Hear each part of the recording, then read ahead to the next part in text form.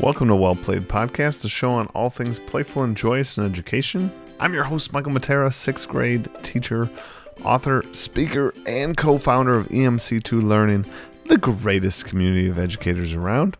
Well Played is part of the On Podcast Media Network. Definitely check them out for all sorts of educational podcasts to check out. Today's episode is Season 5, Episode 10. I can't believe we're already Season 5, Episode 10. That is crazy. Today we have Michelle Haken sort of with us. We're going to try a different style here. She is a English teacher, and she has done all sorts of things. She's an English teacher at Rye Middle School in Rye, New York, and an adjunct professor. So how I say she's sort of here with us is we're going to take a look at an article she wrote for ISTE on 5 ways to gamify your classroom. And I kind of want to walk through this. Plenty of great ideas here, some little tips and tricks and twists that I'd like to detail. And again, this is in the spirit of trying a few new things here on Well Played. We're in Season 5. I thought we could try different things, and taking a look through an article would be another one I wanted to try. Last week's episode, it was my take on wrapping up the year. Again, love to hear some feedback from you guys if these podcast styles, these different styles, are something you're interested in, the article walkthrough, or just sort of my take on things. And of course, we'll always have more guests. I absolutely love chatting with guests. But all right, without further ado, we're going to take a look into this 5 ways to gamify your classroom on ISTE. Their website. This was posted February 12th, 2021 by Michelle Haken. And kind of breaking down the article here. It is what it says it is, right? We're looking at 5 ways to sort of gamify your classroom. And it's her first suggestion here is to adapt old school games for classroom use. Take the scavenger hunts, the bingos, the dice game, connect Foursquare, you name it. She kind of lists a bunch here, and adapt them for your learning. Put vocabulary words on bingo cards. See if students can match words after hearing the definitions. Working in groups, students could play Scrabble to spell out the answers of specific content questions. Try a scavenger hunt. She kind of lists these different things you could do, even on a Zoom meet. Use a goose chase. Again, it's ISTE here, so we're going to be talking a little bit about some tech uses for sure. Okay, so here's my take on this one. Her first salvo, the opening comment here is to adapt old school games for classroom use. What my take here, my opening sort of remarks on that is that's a good thing. I think getting you used to being aware of what's around you it's critical if we're going to grow as educators and if we're going to grow as gamifiers. Seeing what's out there and understanding what's out there is big. And so I like this idea of walking down the familiar. So I think if you busted out any of these games, Scrabble, if you busted out Connect 4, and even in some respects, you don't even have to bust it out, right? Because you know it, right? And when I say it in my head, or when I say it out loud to you guys, Foursquare, you can picture that in your head. When I say Scrabble, maybe you don't have the exact placements of things on the board, but you know there's like a triple word score. You know there's these various spots you're sort of competing with those nice tactile letter blocks, right? So, okay, starting with the familiar. What's so good about that? It's good because we're asking you as gamifiers, us in the Well Played community, us in the Explore Like a Pirate community, to a certain extent, us in the EMC2 community, we are already gamifiers. We're already people that are out there doing this. And we want to bring you into the fold. We want you to understand the power of play and what it has there. And how to do that isn't easy. It's a tall ask for anybody to come into a new pedagogy and kind of trust that it will lead somewhere. Like, we're literally asking you to build a bridge, and at sometimes you're going to think it's a bridge to nowhere. We know we're standing in the promised land where our kids are engaged, our kids are excited, they're passionate about their work, and they pour their passion into their work. And We're excited. We want to get you here. Well, a great way to do it while we're selling you on this new pedagogy, this new style, taking the familiar is huge. Telling you to adapt an old school board game for your classroom is a super simple and awesome way to begin, because you're not wasting any brain cells on trying to figure out the game.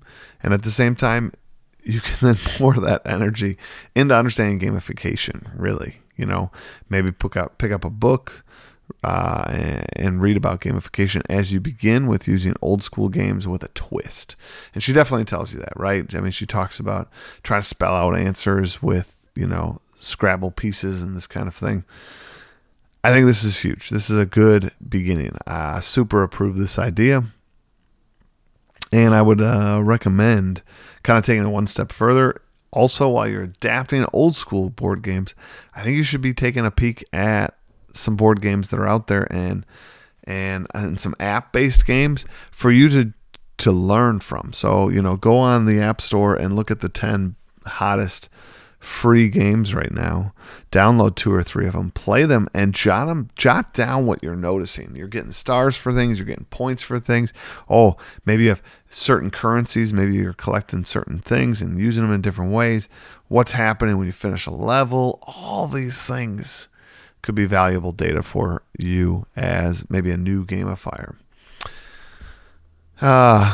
If you're an older gamifier, trying to help all kinds of people out there, sometimes, the challenge of taking something very familiar, that board game you have in your closet, and pulling it out and then asking yourself, how can I use this week? How can I use the lessons that are in here to design my unit, my lesson, my activity?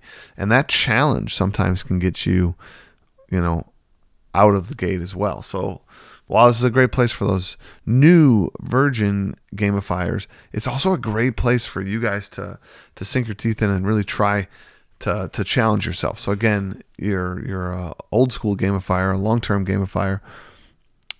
Let's see what we can do. I did this myself. I used the game Operation in my class during my Egypt unit, right? When we're talking about mummification, I use it as a fun sort of review game where you're trying to answer questions, obviously, and then get a chance at pulling out the various organs and whatnot in that game. And it's just a nice little touch. It wasn't a big build, isn't a hard thing, isn't really the deepest of gamification components here, but it was a nice place to start. And it's also a nice place to start for our kids because they're familiar with that.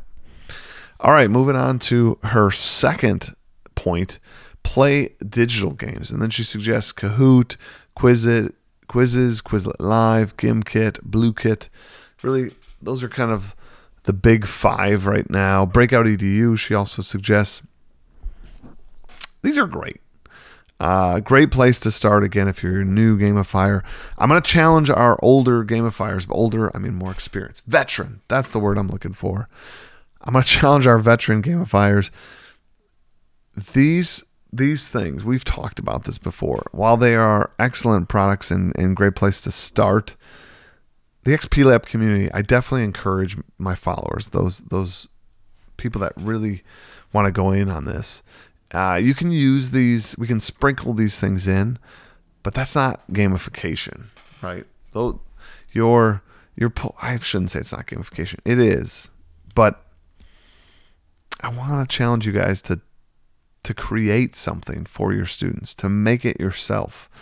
And this is educational fast food, right? And there's a space and place for that. I mean, I eat it in my life. I eat fast food in my life, but I know it's not the same as when I cook something for my family or cook something for my friends. And I just challenge you guys, go easy on these. But again, getting started, maybe it's a good place, maybe not. Maybe it's not a great place to start, to be honest. This is mental candy. I don't know how nourishing it is. Really, Kahoot, Quizzes, Quizlet, Gimkit, and BlueKit ultimately, at the end of the day, ask multiple choice questions to our kids. So when we think about Bloom's taxonomy, we're not really getting them up that Bloom's taxonomy. Is there a space in place to review those? Yes. Do I use these sometimes? Yes. So again, I don't want to get like slammed in the comments here. I hope you can see what I'm trying to say here. Use these for what they are, but then also design and build better experiences for your students that only you can do in your classroom. So bring that to life. Which brings me to the next one, which I absolutely agree with. Michelle here says for the third one, I'm sorry, create a quest. And she defines it that a quest is a mission with an objective. And she says every year her students participate in an adventure quest based on weekly current events and reading. Students who correctly answer a specified text-dependent question earn points, and the student with the most points after 6 weeks wins a prize. I post additional questions on my Remind and Twitter to allow students to earn extra points. Quests can also be independent projects or activities for students who have finished their work. Yes and no here. Love the point. Create a quest. Even the language itself gets us excited. All of us that are in the XP Lab community, I can hear you right now giving it a good holla, because quests are awesome. Side quests, giving kids these goals and missions to sort of go on, getting them excited, having them be breathable, open-ended sort of things that they can go on. I love it. Get your kids to do that. Wow. Where I would like to caution here is she talked about activities for people who have finished their work.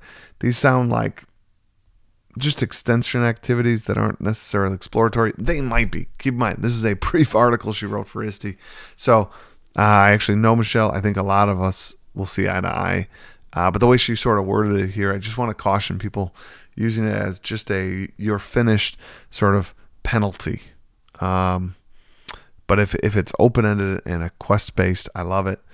I love this idea of sort of a 6-week text quest sort of thing. That's awesome. Find weekly things from current events. I love it. This really shows you a structure of how gamification can be laid out over anything, because you're just putting that game mechanic in there. So she just has kind of things connected to current events and reading, and they kind of are accumulating points here. Neat idea. Definitely suggest creating a quest if you are looking to build your game. Number 4, she has battle it out with a boss battle. Huge fan of boss battles. Been doing them for years. She lists here for the ISTE sort of standards, or not standards, ISTE sort of component. You could use a platform like Classcraft. Again, Classcraft is a good product, like the people at Classcraft. However, I just want to say you could create a boss battle in so many different ways. And she really hints at it. You know, a boss battle is just a villain that you're trying to defeat. There's all sorts of ways you could do it. She only suggests Classcraft as a particular platform you could do it on, but you're not required or beholden to using any said platform. You could totally do it in your own class. If your kids don't have devices, there's all sorts of ways you could just build it out in your own class. So, but I like this idea. So if I was to give a suggestion for a boss battle and you want to try it for the first time in your class, use your own projector, your own screen to kind of show the boss. And then on that show of the boss, put some information about what the boss does. Like, is there some sort of bad thing that'll happen if the boss wins? Put that up there. Kind of detail what the boss is. I think with use of dice, you can kind of build out your own boss battle with no technology really, except that main focus screen that shows the boss themselves. So definitely check that out. Think about that. The bosses, if the way here we go. Basic structure for a boss battle. Kids get questions right. They get to roll against the boss. Kids get questions wrong. The boss gets to roll against them. I think if you want to add a dash of realism here, you should probably allow the boss to do a jab every so often. Have that be some dice rolls. And then again, on your screen, you can detail what happens if the boss rolls odd numbers, a certain value, higher than, lower than, doubles, these kind of things. can trigger some big events from the boss. And then same for you, if you're going to have a boss battle. One of the great things I love about adding to a game is add some items and power-ups to your game. Because now that you know you're going to have a boss battle, you can have items and power-ups that make the boss re-roll, or you get a chance to re-roll, or add to your roll. So maybe I roll like a 1 against the boss. Well, that's only taking off 1. Maybe you have a power-up that like anytime you roll a 1, you can actually add 6 to it. So now you actually rolled a 7, and choosing whether to use that against the boss or not, be awesome, right? All right, we are coming in to our last of her suggestions. She had 5 suggestions, and this one is earn a badge for mastery. And she compares it sort of to the Girl Scouts and the Boy Scouts. And I like this. I have no problem with mastery, completion kind of badges. The only thing I say is try to, make it into your theme. So if you're a space game, make it some NASA badge, make it some clearance badges. So 1, lean into theme. 2, make some of the badges bigger, and then make some of the badges smaller.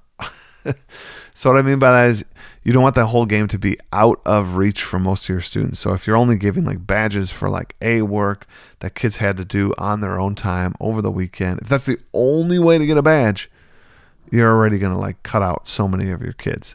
Part of gamification is to produce a feedback loop that inspires kids to try that next thing. And then all of a sudden, when they look back at a body of work over the course of a week, a month, a year, they start to realize, oh my gosh, I've been actually doing a ton, right? But if you just started as like, that A student, that's what you have to do. You have to basically be an A student. Well, for the B student, that might not motivate them. C student, that might be like out of reach. D student, that might be like whatever. I can see right through what you're asking of me. So make some badges, things they can get for just doing the normal in class. And what I mean by that is not normal. You still want to like honor good work. But my point is, don't attach it to a side quest. Make it something that like, hey, today in this class activity, I'm looking for good leadership. And you can earn sort of the flight clearance badge if you were doing the NASA theme or whatever. If you work well together, and if I see qualities of leadership, and boom, they have to be in your class anyways. They have to hopefully work well anyways. So now you're just looking for that, and try to find moments where you can kind of honor that kid that's not quite in your game yet, or on the fence, or just getting started. Obviously honor other kids too, but make sure you could kind of grab one of those and give it to them. That would be huge. That starts to build that traction as well as relationship between you and the student. So what I'm not a huge fan is when we turn badges into stickers. So let's say like you make everything be like, you can't use the microscopes till you get the microscope badge. You can't use the, like Petri dishes until you get the Petri dish badge. Like, oh man, that just puts everything like, that puts a distance between the student and the learning and the tools and the equipment all the time. So try not to do that. Try to inspire the badges for other actions. If you're going to do that sparingly. I have some badges that definitely do that. But like I said, I thought through when I'm going to use those badges and how I'm going to use those badges. So that is kind of all. I mean, right? That's like all of the ways that Michelle sort of put in this wonderful ISTE article about 5 ways to gamify your classroom. I would love to have her on the show sometime, chit chat. She's a great teacher out there who's really trying to think outside the box and produce different experiences for her kids. And I think that is so great. She has some wonderful suggestions to get you started both with tech and without tech. Here, we went through this article point by point for the most part, and I hope I have honored her sort of voice. I hope I've only supported her voice. I want to support so many educators in this space. Ultimately, I also want to support you, the listener, and hopefully, hearing different tips here and different takes on these will only better inform you and give you a clearer, larger, broader picture of gamification and what it can be for your classroom. This is all I have for Well Played today. I hope you enjoyed this podcast. And as always, I'd love to hear from you on Twitter at Mr. Matera. If you want to include me on that tweet. If you're an Instagrammer, you can put at Mr. Matera edu.